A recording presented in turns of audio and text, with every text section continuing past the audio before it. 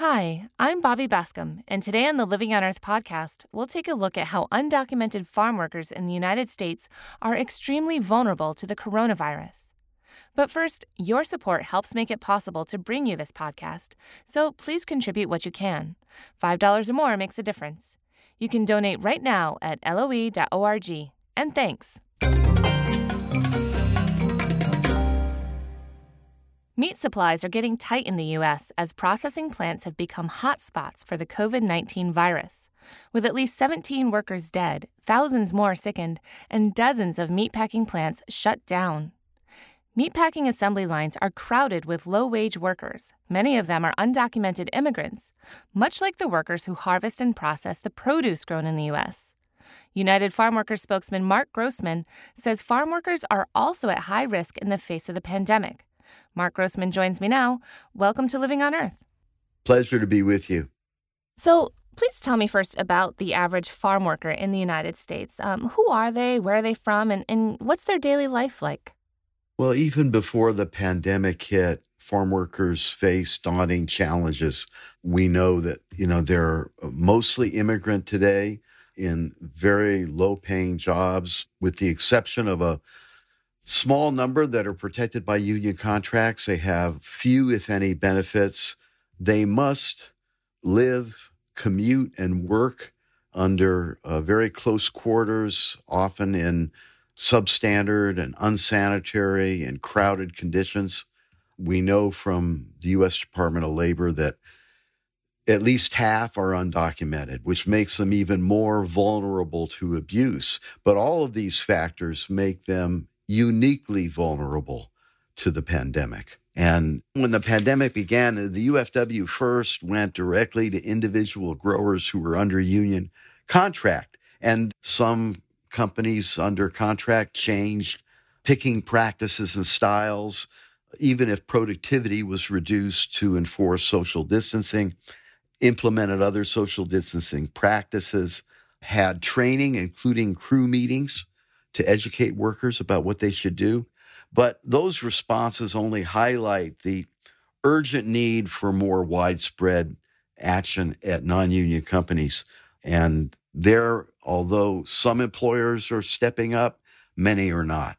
And, we've all seen the shelves of the supermarkets on paper goods and toilet paper and so on empty. But imagine if the pandemic takes hold in the farm worker community, what would happen to the nation's food supply. So those sound like really good common sense precautions to take for essential workers who, again, are providing food for the country. But how common would you say those types of precautions are within the industry? We have an expression that the laws on the books are not necessarily the laws in the fields. California leads the nation in protective laws and regulations for farm workers, everything from minimum wages and hours to pesticide protections to sexual harassment. But there is too often a gap between what the laws and the regulations and the government agencies require and the actual enforcement and implementation in the fields. And a lot of these workers are here temporarily from other countries and I assume have temporary housing. What does that look like for them? Well, the housing, and these are H-2A guest workers, is usually barracks-style housing where people are packed in closely together in beds or bunks. It's very difficult to enforce social distancing. And if someone gets sick, unless special preparations are made to quarantine them, then that becomes a big challenge too. And if they do get sick, do they have access to health care while they're here? No. That's a big problem because the great majority of farm workers at non-union companies do not have health care. And, one of the problems on paid sick leave is that some growers have made it difficult for workers to actually claim it. Sometimes they require a doctor's note, but since most workers have no health care, they don't have doctors. Or some companies have a waiting period, 30, 90 days, before new workers can claim sick leave benefits if they exist. So all of those things represent challenges that must be overcome quickly if paid sick leave is going to become a reality. Now, you said that as many as 50% of farm workers are here illegally. How possible is it then that they're putting themselves at even higher risk of deportation right now going to work when there are so many fewer people out and about in the world? Is that something you're concerned about? When on the UFW social media platforms, many workers respond to the news that they're now officially considered essential workers with anger because they say, well, now they think we're essential workers, but they don't have essential benefits and protections that other essential workers have enjoyed for some of them for generations. Minimum wages and hours, the Fair Labor Standards Act, the federal law from the New Deal granting industrial workers something as simple as overtime after 8 hours a day excludes farm workers back in 1938. And it was only in 2016 that the UFW got a law passed in California that provides phased-in overtime after 8 hours a day over a 4-year period. So these essential workers often do not have the essential benefits that protect everybody else. Hazard pay. Hundreds of thousands of workers in the retail food industry have been provided sometimes $1, $2 an hour or more in additional pay because they're putting their lives at risk by going to work, stocking the supermarket shelves. Well, farm workers are also essential workers, and they take their lives in their hands when they go to work. Why shouldn't they get the same recognition? And how concerned are they that while going to work and performing this essential service, they might get deported on their way? I mean, is ICE still targeting these workers just as much as they were before the pandemic? I believe ICE has indicated that they're holding up on enforcement actions in the interior of the country. But remember, for years, there has been a palpable fear by farm workers just in going to work. So, that in addition to the danger of exposing themselves and their family members to infections, many undocumented farm workers find it very difficult to abandon their fear of being apprehended and deported.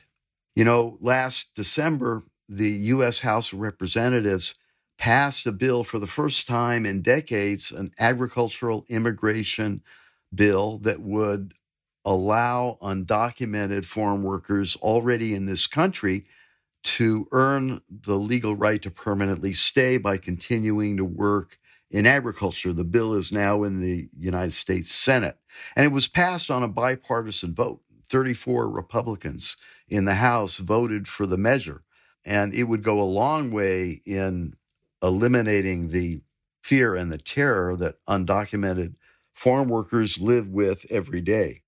So, I mean, it seems like we're in a situation where these farm workers are considered essential today, but could still be deported 6 months from now when hopefully this pandemic has passed and things go back to normal. Is that really what we're looking at? We hope that Americans use the pandemic as an opportunity to really examine themselves and their society, and equity issues like the denial of essential rights and benefits to farm workers that has gone on for too long. So we're hoping that people use this as an opportunity for reflection, much needed reflection on eliminating the inequities and the injustices that have plagued farm workers and other people who are vulnerable. Mark Grossman is a spokesman for United Farm Workers and former assistant and speechwriter for Cesar Chavez.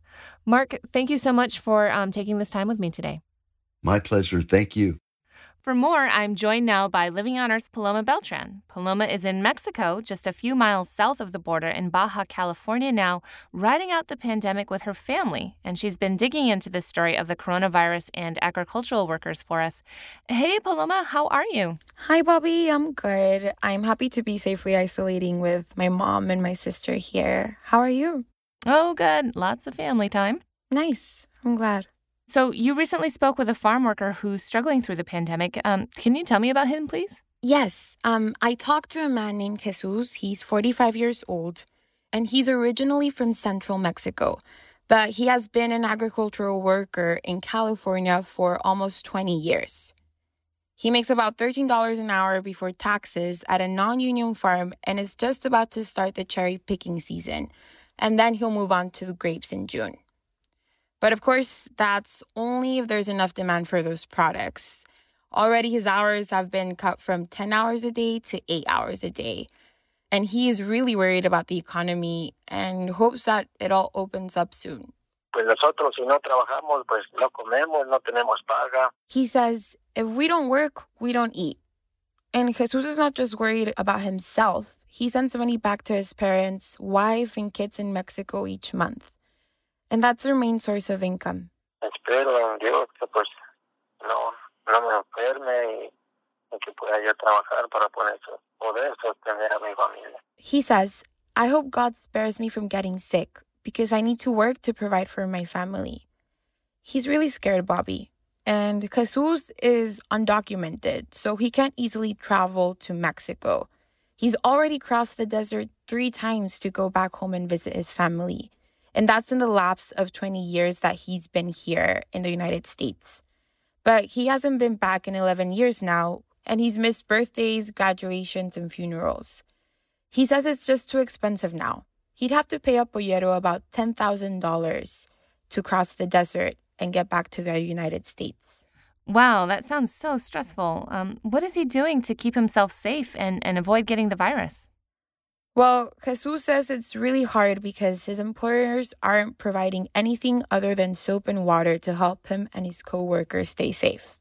Nosotros de nuestra propia cuenta tenemos que llevar nuestros pañuelos para ponernos, para cubrirnos nosotros mismos. Y pues lo que hacemos es cuidarnos frecuentemente, lavarnos las manos. He says we have to buy our own face masks or wear scarves to protect ourselves, and we wash our hands as much as possible. Some employers are encouraging social distancing, but it's really hard to distance yourself when you're working in the agriculture industry. It's really a hands-on job that requires teamwork and a lot of face-to-face interaction. Pues nosotros trabajamos en cuadrillas de 15, 20, de 25 personas y ahí todos pues sí tenemos miedo a enfermarnos, a que si nosotros nos enfermamos pues no tenemos plan de seguro médico. He says we work in tight groups of 15, 20, 25 people, and everyone works close together. So everyone is scared of getting sick. We don't have health insurance. If we get sick, we would have to pay healthcare costs out of pocket from the little savings we have. And Bobby, I get the impression he feels a bit of resentment about the lack of support. He says the United States is highly dependent on immigrant farm workers like him, and he also contributes to the economy. Nosotros también en nuestro talón de cheque nos descuentan lo que es seguro, lo que es medical, lo que es todo lo federal también, o sea, nos descuentan igual que una persona que tiene documentos. Farm workers pay taxes just like everyone else, he says, including federal taxes. So he doesn't understand why the federal government is not supporting them as essential workers during this pandemic. Jesus does have documents that say he is an essential worker, so he can continue to commute to work. And for now, ICE has stated that they will not be focusing on deportations. And Jesus is not too worried. But he doesn't have a visa, so in theory, he could still get deported. Right, and it sounds like his story is pretty common across the industry. Yes, it is, Bobby. Jesus says he is worried for people who work across the agriculture commodity chain. People who work in packing facilities, shipping, and managerial roles. And as we've mentioned earlier, more than half of field workers in the U.S. are like Jesus, undocumented. So they face very similar challenges. Jesus also told me that he talks a lot with his coworkers about the virus. And there is a general fear of getting sick and losing their jobs. They're just feeling sad, missing family that's so far away. Right. Gosh, it's such a difficult position to be in. And Bobby, it seems like the people who work with farm workers are also having a really hard time dealing with the virus. I reached out to several California farms, the California Farm Labor Contract Association, to try and get a comment for this story, but all of them either declined to comment or did not get back in time for this broadcast. Right. Well, this pandemic is certainly challenging for everyone. For sure. All right. Well, thanks for bringing us this story, Paloma. You're welcome. Stay safe there. You too. I'll talk to you soon. That's Living on Earth's Paloma Beltran from her family home in Mexicali, Mexico.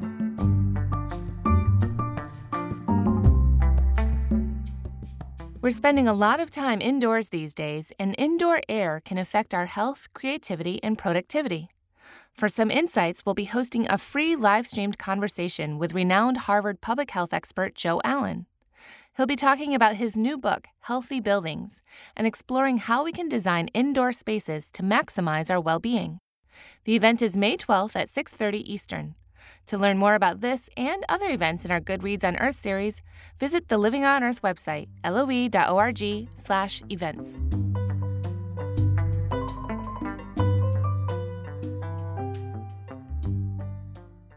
In response to the coronavirus outbreak, much human activity has come to an abrupt stop.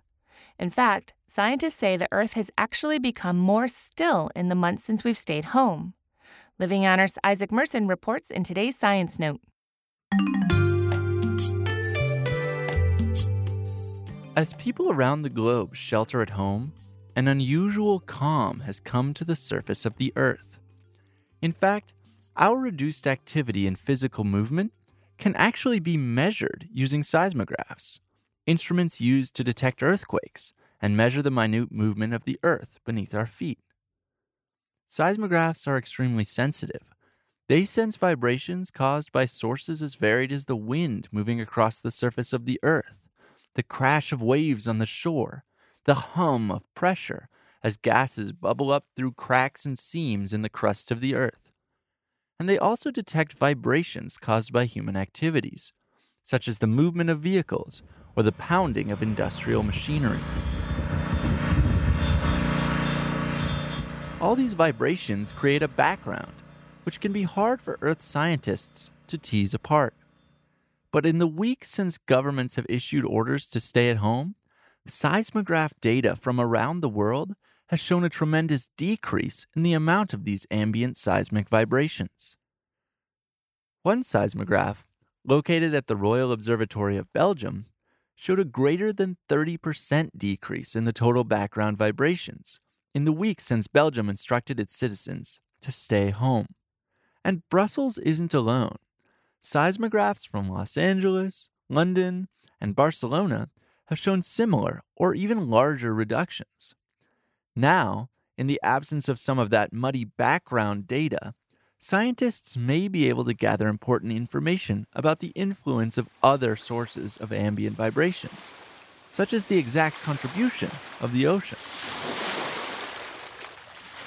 This may help us better predict future earthquake events, especially in highly populated urban areas. In the meantime, the relative stillness of the Earth's crust could allow seismologists to better detect seismic events happening right now, as the signal may come through more clearly with less competing noise, like a radio signal with less static. For Living on Earth, I'm Isaac Merson.